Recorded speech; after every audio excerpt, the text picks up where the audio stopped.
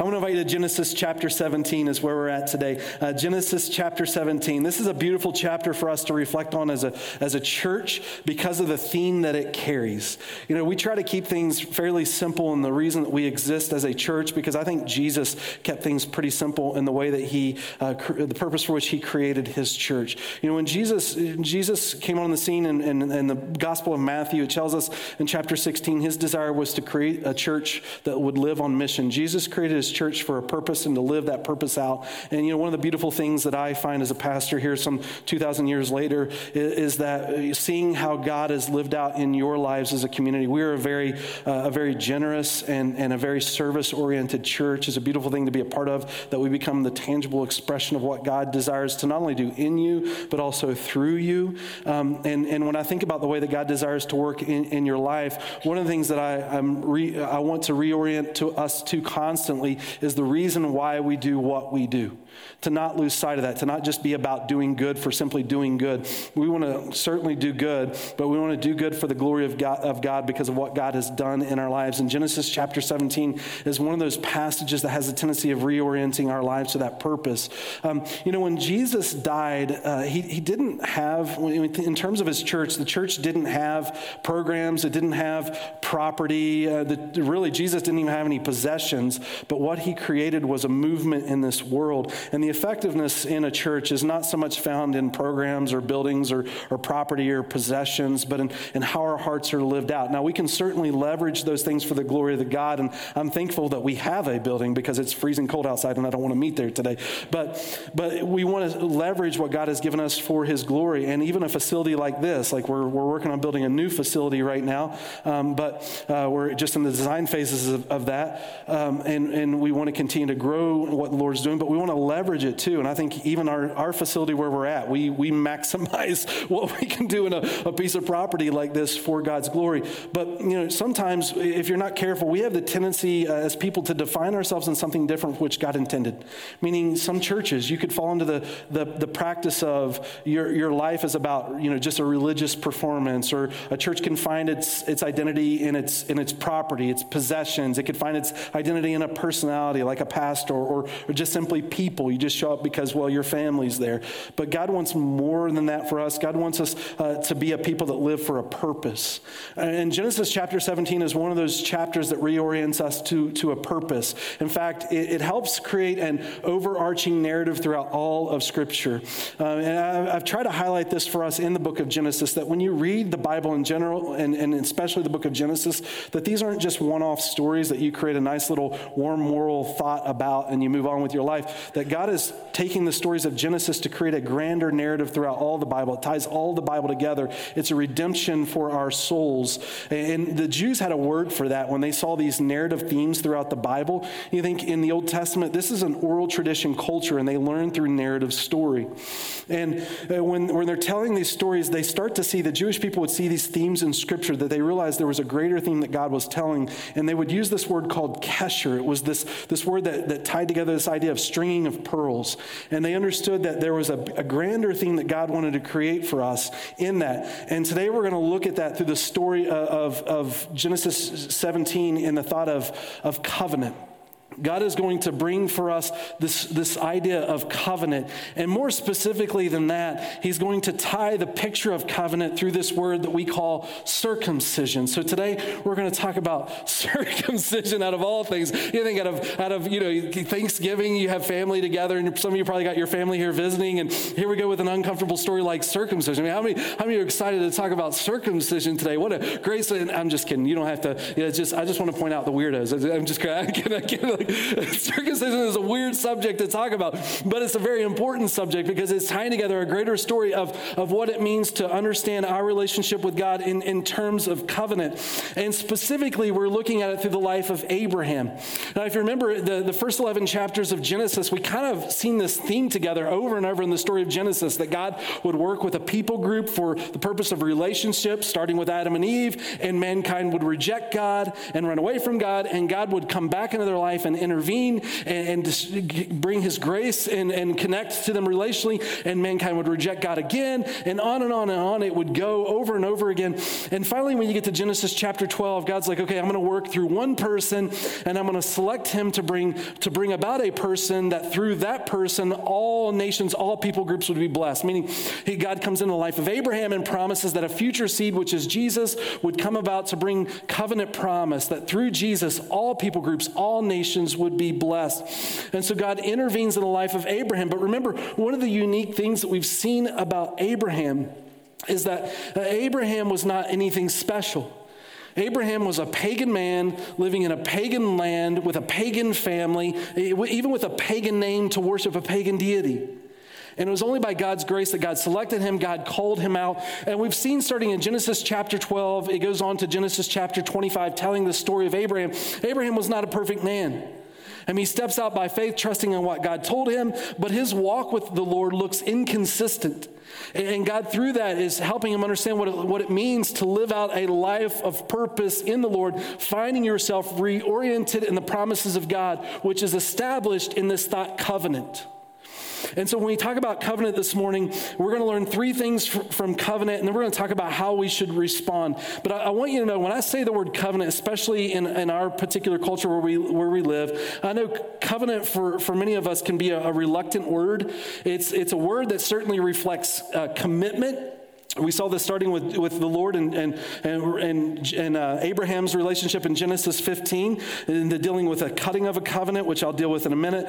But the idea of covenant deals with commitment, and in our culture, we are a little bit reluctant to it here in Utah because the word covenant is used as a word to manipulate and guilt you, to abuse, really, because the emphasis that we tend to place on the idea of covenant is all about you.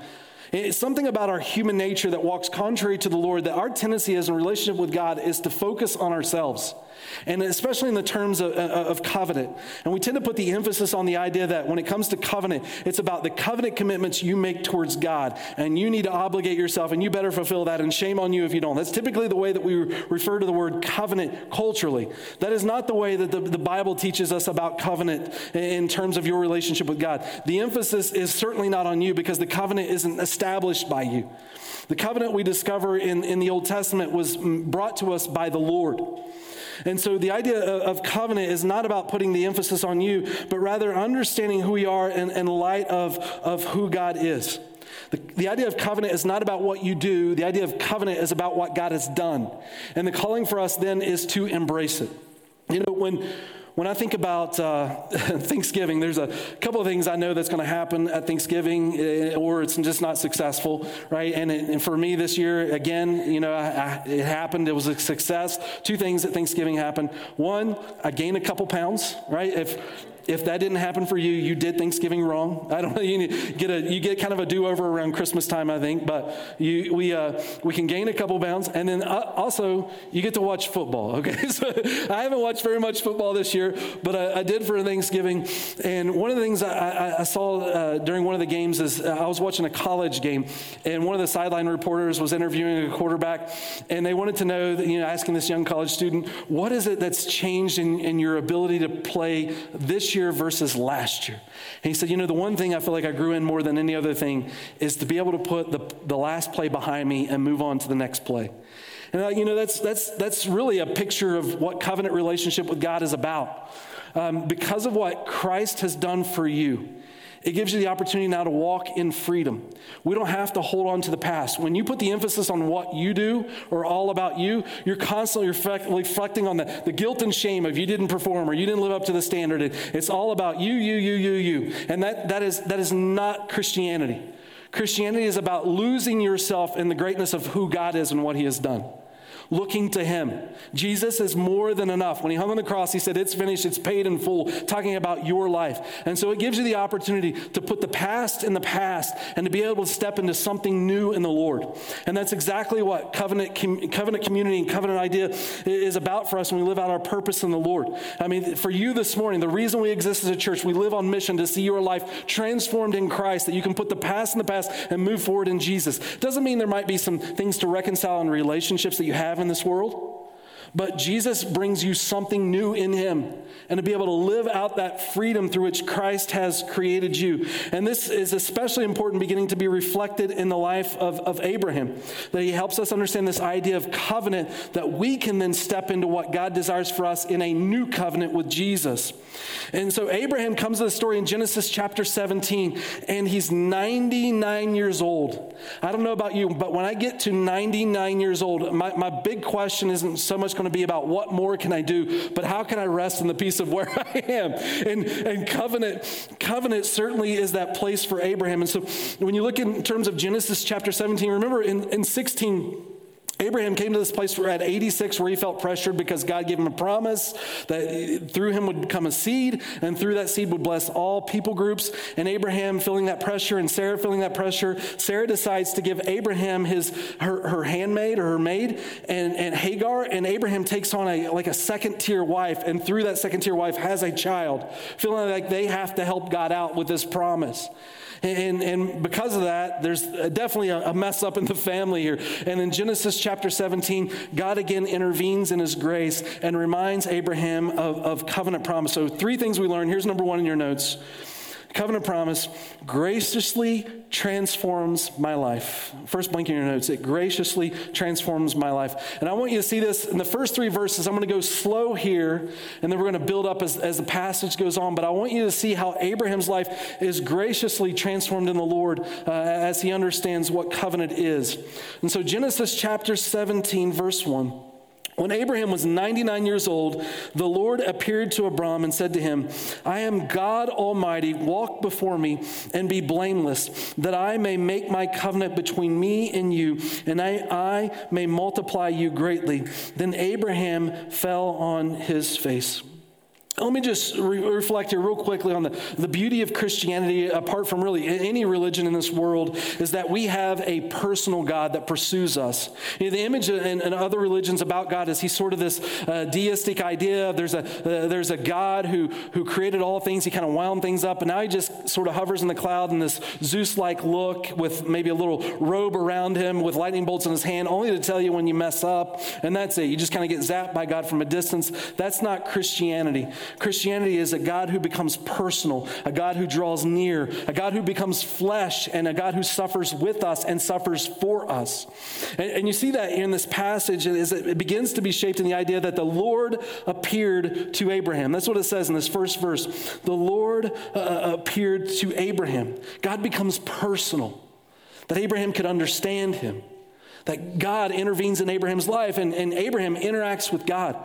I know some of you this morning might see that and be like, man, well, if God did that for me, if God just showed up and appeared, of course, I'm going to follow God. But can I tell you, you live in the greatest time in all of human history to know who God is and walk with him, because God did appear, and God became flesh, and God dwelt among us. You see the grand theme of this narrative having now been told, meaning Abraham just got a piece of the story. But here where you sit today, the story has now unfolded in terms of Jesus. And not only that, when you think about being a first century Christian as Jesus walked this earth, it took time for the writers of the New Testament to write the Bible together. And even then they had it in scrolls. I can imagine carrying 66 scrolls around. But today you have it in one book that you get to carry around to know God in a personal way. I think you live in the best time in human history, having seen how God has unfolded his plan to know him and to know God has become personal. And then he says to us in verse 2 that God will make my covenant between me and you. God says, I will make my covenant between me and you. Meaning the emphasis of this covenant is not about what you do, but about what he has done. It's all about the grace of God. Remember in Genesis 15, the idea of covenant was introduced to Abraham, and God had Abraham cut animals in half, and he would walk between those animals as if to make a covenant with God. The word covenant means cutting a covenant, and they would, in Abraham's day, cut animals in two as if to say, if I don't fulfill my end of the covenant, may what happened to these animals happen to me. But before Abraham could walk through this covenant with God, God makes Abraham fall asleep, and God alone walks through this covenant. And so God is saying to Abraham, look, this is not based on what you do, but based on what I'm going to do on your behalf. And it's the same's true for you this morning. In the New Testament, we find the new covenant. Jesus went to the cross not because you're lovable, right? And the Bible says that you are in your sin. God demonstrates his love towards you in Romans chapter 5, verse 8. It's the love of God that makes you more lovable. It's what God has done for you. There's nothing that you do that will make God love you more. There's nothing that you've done that will make God love you less. God is always consistent in his own nature and character. He's not contingent upon you to be who he is made to be or be who he is. God simply is, and he's faithful to who he is. And so what you see in Genesis is God saying to Abraham, I'm going to make this covenant not because of what you've done, but because of who I am. And it tells us in this passage that Abraham is 99 years old, which should be a relief to hear that God wants to build this covenant not on what Abraham's going to do, but what God desires to do for him. And when God introduces himself to Abraham, he says to Abraham that he is El Shaddai, that he is God Almighty. So let me just remind you in the story of Abraham, as Abraham becomes a reflection for all of us, that Abraham was not a perfect man, that he wasn't called by God until he was 75 years old. Pagan man, pagan land, involved in pagan worship. It was only because the grace of God intervened in his life. And when God called him, Abraham was not perfect. At the end of Genesis chapter 12, you find Abraham goes to the promised land that God had told him to. God said, follow me. Abraham did, not knowing where he was going. And God directed him to the promised land. As soon as he got there, he sees a famine. Abraham becomes concerned and he abandons the promised land. He runs to Egypt. He gets to Egypt, his wife is taken from him. God has to intervene to rescue Sarah from Pharaoh. And God sends Abraham back to the promised land. Abraham worships. Get to Genesis chapter 16. Abraham messes up again. But it's God's grace who shows up over and over again. And here's Abraham at 99 years old. And you might ask yourself, at 99 years old, what are you going to be capable of?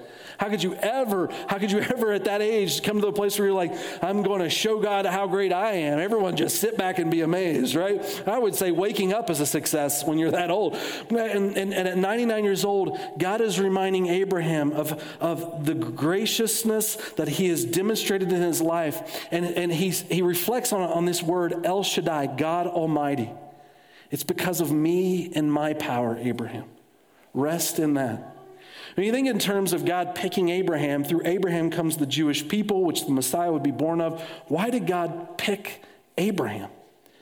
And it tells you in Deuteronomy chapter 7, it says, for you are a people, talking about the Jewish people, you are a people holy to the Lord your God. The Lord your God has chosen you to be a people for his treasured possession out of all the peoples who are on the face of the earth. And you might ask the question, why? Is it because they're amazing? Right? I mean, God just looked at all the people groups and thought, well, everyone else is a mess up. Let's pick these guys because they're the best. Right? But in verse 7 it says, it was not because you were more in number than any other people that the Lord set his love on you and chose you. For you are the fewest of all peoples. But it's because the Lord loves you and is keeping the oath that he swore to your fathers. And God's saying, out of all the impressive people groups, you were the least impressive people group. Like, you were the smallest. When it comes to doing anything by your strength, you didn't have what other people had. But rather, I picked you as the lowest to show that it wasn't by your strength, but rather by my strength. And so God intervenes in the lives of people that weren't able to impress with their size or their power or their authority, but rather be impressed with the size of their God in which they followed. And the same is true for us. Not here this morning to impress God with who we are, but let's see our hearts impressed with who he is, to understand the greatness of our Lord, because that is what shapes us. And so Abraham, 99 years old, finds him in this place, and God says to him, because of that, then walk before me in this passage. Walk before me and be blameless. Meaning Abraham had to learn the cadence of what it means to follow after God. He didn't instantly become a perfect person in the Lord. In fact, being blameless doesn't mean go out and be perfect. It's not possible, but rather be complete, be whole. That's what the idea is in this passage. Be complete, being whole, meaning make your identity here. Out of all the paths that you can make your life about, walk in this path because your identity is found in this position. This is the reason for which God has created you. When you think about Abraham's life, when Abraham was first called at the end of Genesis 11, it was actually his father, Terah, that was called. And Terah left with his family, but he didn't go where God had called him. He just left and went on a little bit of a journey and stopped short. But Abraham, he went to the promised land. But when Abraham got there, rather than stop short like his father, he went beyond God. He started to do things in his own strength. And so it is to learn to walk in the cadence of the Lord, not to stop short, but to give all of ourselves, and not to go beyond Him, but to understand the rhythm of God's heart as we move throughout this world in order to glorify Him as we rest in what He's accomplished for us. And so God has called Abraham to be blameless, which means we don't want to be a superficial people, but a people of depth. And we find the depth of who we are in our relationship with the Lord. That when life becomes difficult, when life cuts us, what we bleed is the goodness of Christ. Because we have learned the cadence of following after the Lord by the position that we have in Him, complete, whole, walking with integrity in the Lord. And Abraham's response in all of this, then at the very end of this verse 3, at the very beginning of verse 3, it says he fell and he worshiped. He worshiped. The only response that is worthy of what God has done is worship. It's not about putting the attention on you and the efforts of what you do and how you perform and demonstrating to God why you should be worthy, but rather what He has done on your behalf. And so Abraham worships because he knows only in Christ is his life truly and graciously transformed. What you see in the life of Abraham is a place of just being undone. It's giving back to the Lord who He is because of what God has given to him in this covenant promise. And so you start to see these promises then unfold in verse 3.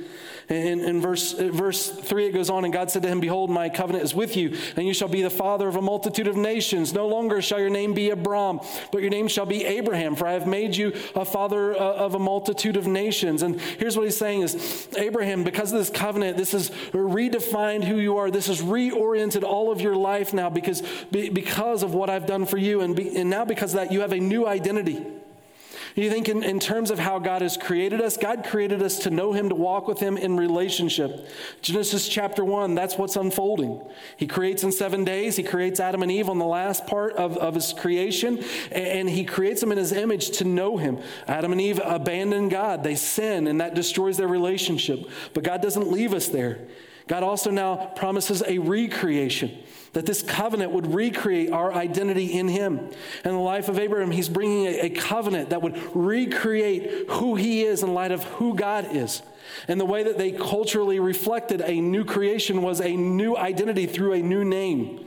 You know, this is a little unique for our culture today. In our culture, we kind of name kids because we think names sound cool, right? Or maybe it's got a meaning that you appreciate, right? And in Utah especially, we got to spell it unique. You can't just be normal in our spellings, right? So we create names that way. But in Abraham's day, the culture, the tendency was name dealt with as much about the identity, especially as it rooted in the family.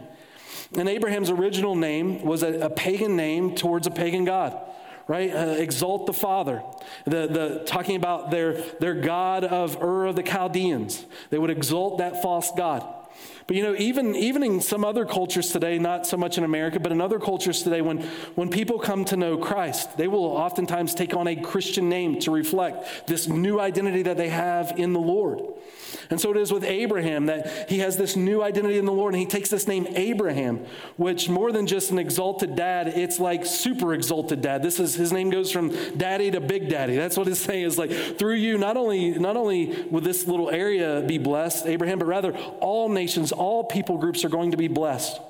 And so Abraham, he finds this gracious transformation in his life, and God gives him these statements. These I wills, you'll see in verse 6 to verse 8, God gives these I will statements of what He's going to do based on who God is, not based on who Abraham is. This promise is completely given over because of God's identity in Abraham. And He says, I will make you exceedingly fruitful. I will make you into a nation, and kings shall come from you. I will establish my covenant between me and you and your offspring. I will give to you and to your offspring after your land and your sojourners in the land of Canaan. In verse 8, I will be their God.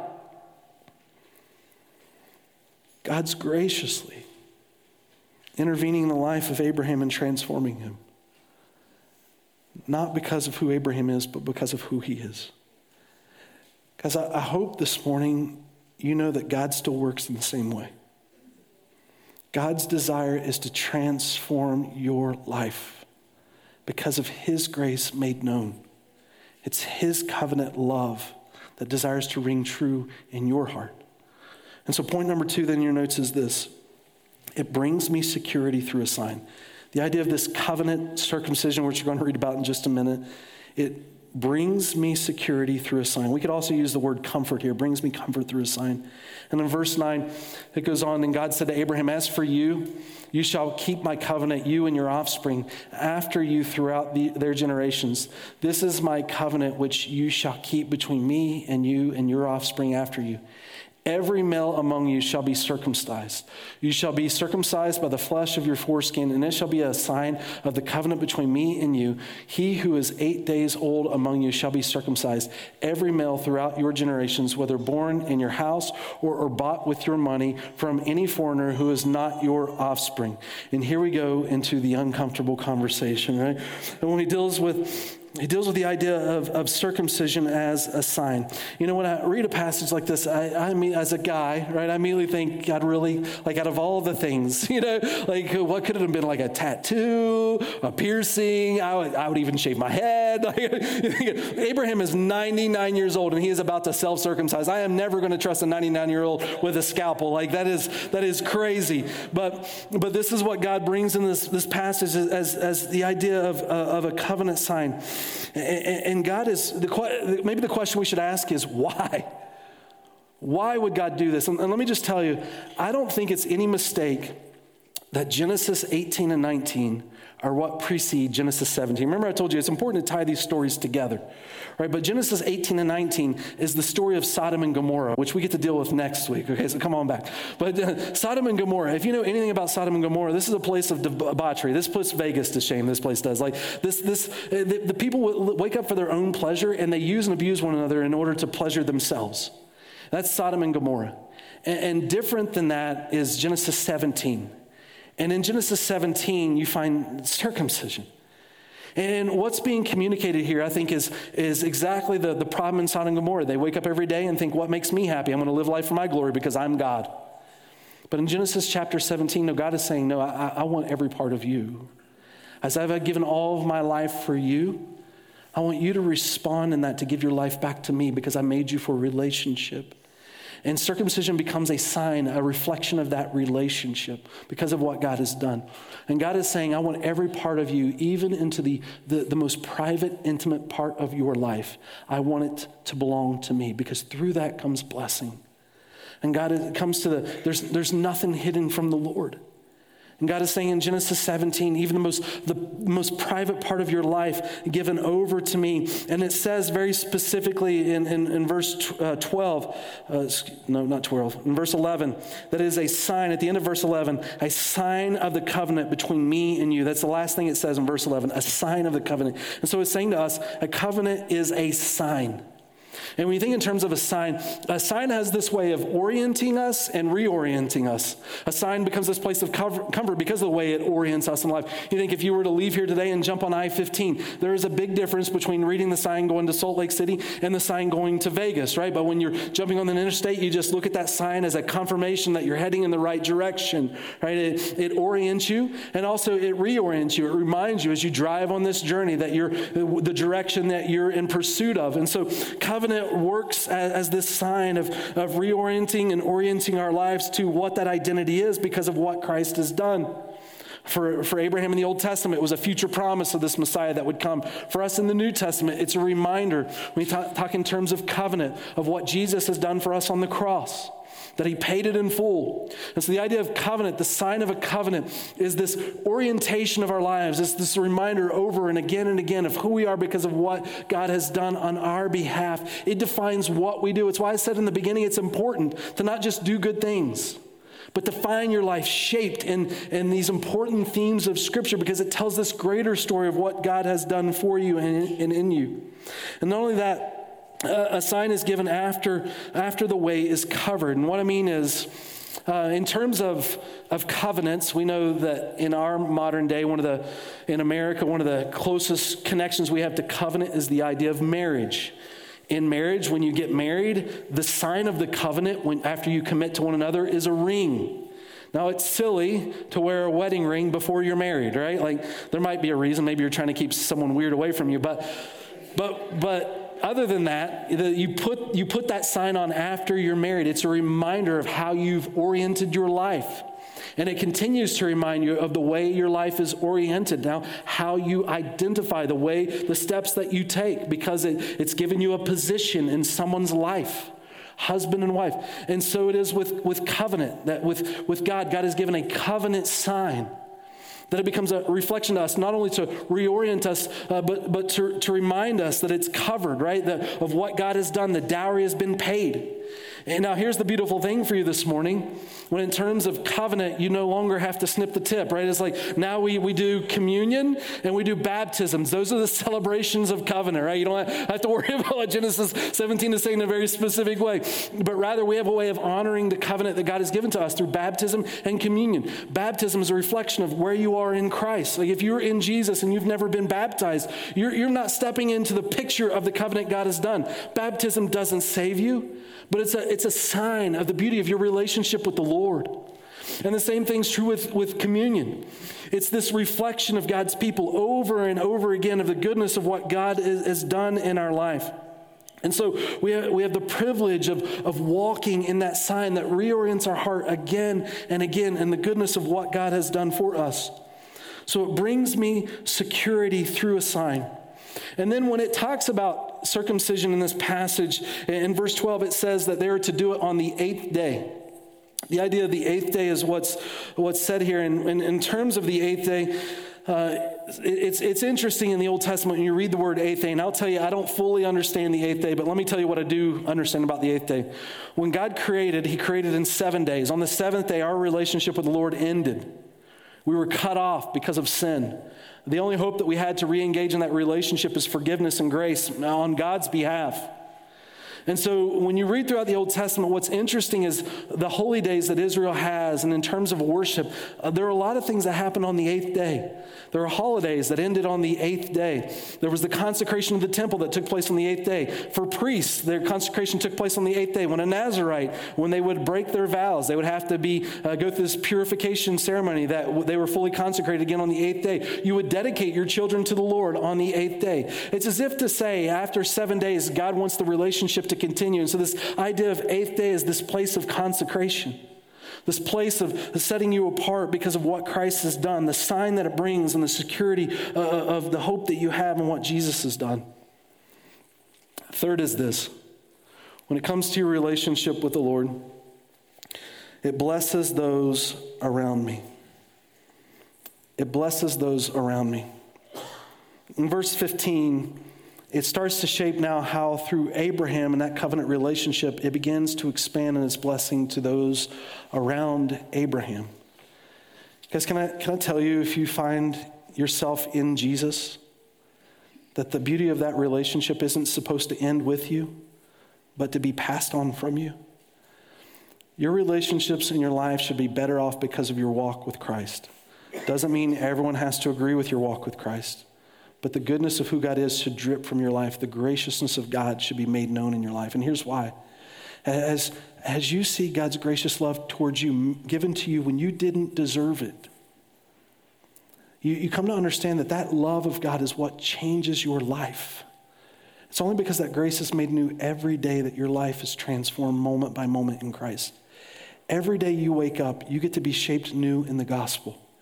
Every day you wake up, you get to be shaped new in the new covenant. It's the same thing, right? What Jesus has done. And it's that patient love of God over and over in your life that changes you. And as you come to understand how that changes you, it then gives you the opportunity to demonstrate that love and grace in God towards others. And that's what transforms them. In fact, if you want to see the most intimate picture in that, it's Ephesians chapter 5, verse 21. It says in 5:21, it says, submit to one another as in the Lord. And then it goes on and says, let me explain to you how that looks. And in verse 22, it goes on and describes the marriage relationship as the first picture. And then from that, it goes on to describe all of our relationships and different facets of life. But in terms of the marriage relationship, it says, submit to one another in love. Wives, submit to your husbands. Husbands, go die for your wives. And when it talks about dying for your wife, it then says, and in so doing, you make her more beautiful. And here's what it's saying, guys. You don't wait for your wife to be loving in order to love her. It's because you love her that she becomes more loving. And the same thing's true with your relationship with the Lord. It's because of God's grace made known in your life that God takes a calloused heart and begins to soften it. And when you grow in the grace of God, it gives you the strength then to extend that same grace to others because you understand what it took for you to be transformed. And so you can extend that love to other people. Now, I'm not telling you to step into situations where you're used and abused, but I am saying for God's people, we always want to keep the door of opportunity open for relationships to flourish and grow in the way that we demonstrate the grace of God to people around us. And so you see it with Sarah. It goes on and says this, and God said to Abraham, as for Sarai, your wife, you shall not call her name Sarai, but Sarah shall be her name. God changes her name to literally princess. And so as that covenant love is made known in their relationship, she becomes a princess, right? And she becomes more lovable. And in verse 16, I will bless her, and moreover, I will give you a son by her. I will bless her, and she shall become nations. Kings of peoples shall come from her. Then Abraham fell on his face and laughed and said to himself, shall a child be born to a man who is 100 years old? Shall Sarah, who is 90 years old, bear a child? That is no. That's a whole lot of diapers happening in this family, right? Between 99, 90, and a baby. No thank you, Lord. Let that be Abraham and Sarah, not me. And in verse 18, and Abraham said to God, oh, that Ishmael might live before you. And God said, no, but Sarah, your wife shall bear you a son, and you shall call his name Isaac, and I will establish my covenant with him as an everlasting covenant for his offspring after him. As for Ishmael, I have heard you. Behold, I have blessed him, and will make him fruitful and multiply him greatly, and shall father 12 princes, and will make him into a great nation. But I will establish my covenant with Isaac, whom Sarah shall bear to you at this time next year. And so you see through Abraham here, God's covenant blessing going into the rest of his family, and through that, all nations and people groups blessed. So God's desire and what he does in your life is to also do it through your life. It doesn't stay with you, but works through you to impact people around you and generations to come. That's what God's heart is as you align your life with him. And so it starts with Sarah, his wife, and then it goes to his family and beyond. And here's what's interesting with Abraham. Abraham, even up to this point, thought the promise was going to come through Ishmael. And God's like, no, I give the promise to you and Sarah. And so God brings this promise to Isaac. And so through that, you see Isaac blessed. And God's saying to us, look, and I don't just care about Isaac, I care about all people. And so Ishmael's blessed as well. You think about God's specific promise to Abraham is just not just looking to the Jewish people or just looking to Abraham. God's mindful of the needs of everyone. And so you see God's promise wanting to be made known and impact other people. And let me just end with this, or let me use this last passage, and then I'll give you an ending. Sorry, that's how I should say it. I should never, as a pastor, so let me end with this and then go on for a bit. But in verse 22, it says, when he had finished talking with him, God went up from Abraham. Then Abraham took Ishmael, his son, and all those born in his house or bought with his money, every male among the men of Abraham's house, and he circumcised the flesh of their foreskin that very day, as God had said to him. Abraham was 99 years old when he was circumcised in the flesh of his foreskin, and Ishmael, his son, was 13 years old when he was circumcised in the flesh of his foreskin. This is somewhat comical to me, but also something important I want to point out. The comical thing is when you're 99 years old and you're going to circumcise someone that's 13 years old, this boy didn't have any sense. He should have ran, right? What was he thinking? And then 99 circumcising yourself. That's just crazy. But they're pursuing after the Lord. And here's what I want you to see with the life of Abraham. He does it immediately. God tells him to do this, and here you see in this passage, he doesn't delay. And can I just tell you this morning how important that is for all of us? To let go of yourself, to not think about your relationship with God in terms of religion. I got to get my life right. I got to get this done first. I need to do this, or to see even your Sunday attendance as if God really needs you here today. I got to show up. I owe God something. God doesn't need you, God wants you. Because God created you for him, and he understands the purpose for which you were designed. And that doesn't happen until your life is surrendered to him. And the way you surrender is through the cross. Can I tell you, God doesn't have grandchildren. What I mean is, God calls every one of us to become a child of God. You're not born a child of God. John chapter 1, verse 12 tells you that. Romans chapter 8 tells you that. It tells you you can be adopted into God's family. If you were already a part of God's family, you wouldn't need adopted. But the reason Jesus came is because you needed rescued. And the only way to the Lord is through the cross. Anyone that gets to heaven and to the presence of the Lord has to go through the cross of Christ. God draws you in through what he has done, not what you do. And so for us, it's this place of surrender, this place of not delaying, this place of saying, Jesus, you're enough and thank you. God, forgive me, and God, make me one of your children. The Bible says whoever calls on the name of the Lord is saved. And so for us, that's exactly what this covenant picture becomes, is this place of dedication to the Lord. That we, as we look at the Abrahamic covenant, understand that the Abrahamic covenant is a greater picture of God's greater covenant that he wants to establish with us. And that covenant is seen ultimately through Jesus. In the New Testament, we see the coming of Jesus. And what we find is every story told, this is a mosaic picture of Jesus. And in there are little squares, and every little square is a story that's been told of the greater overarching story of what Christ desires to accomplish. In fact, in Luke chapter 24, Jesus, after his resurrection, says this: was it not necessary that the Christ should suffer these things and enter into his glory? It was necessary.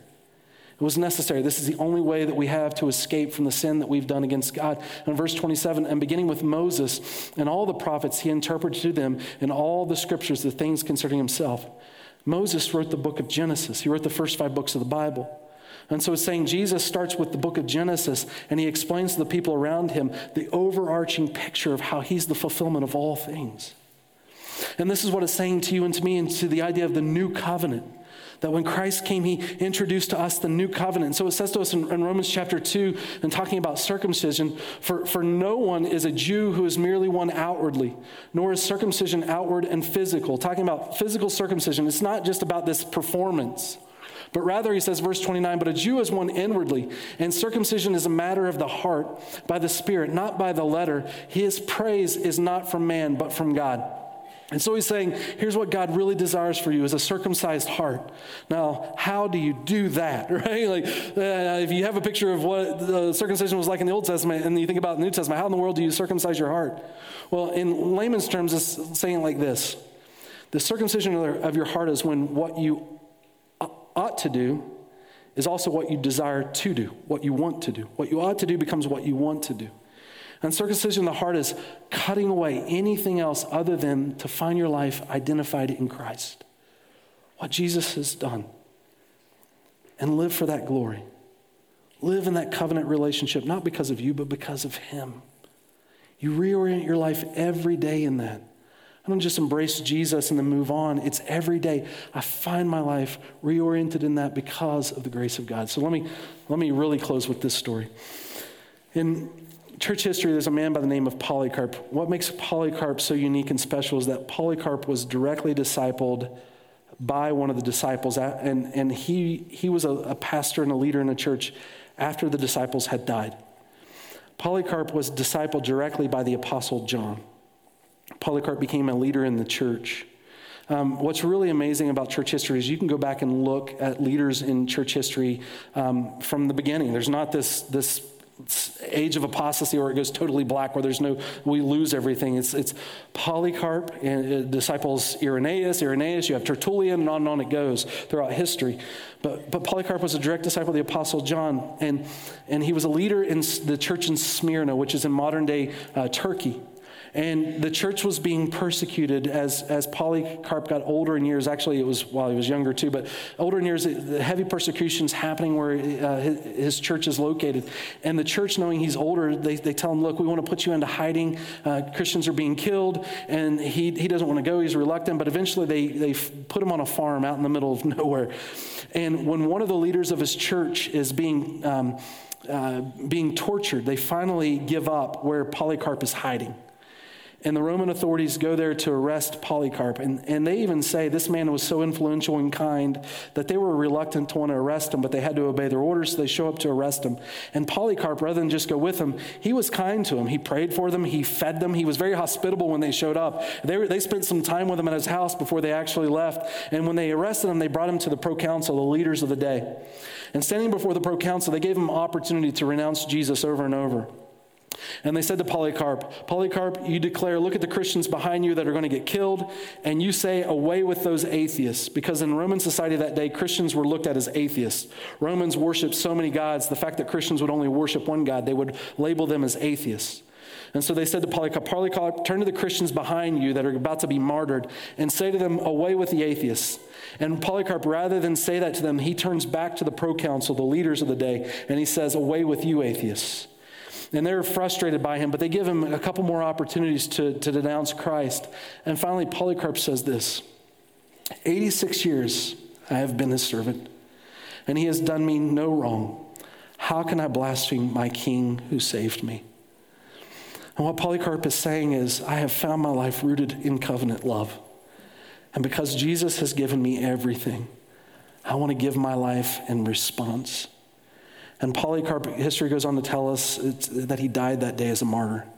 He was tied to a pole. They set it on fire. The fire actually never burned Polycarp, but because they were frustrated that he never got burnt, they speared him while he was on the pole, and his blood extinguished the fires, and there Polycarp died. Guys, you belong to a rich history of people who have found their identity in the beauty of what Jesus has done. The question for you is, what do you want your story to be about? God has given you covenant love, and that covenant love is intended to define you. And it's when your heart is surrendered to him that you walk in that blessing, and through that, other people are blessed around you.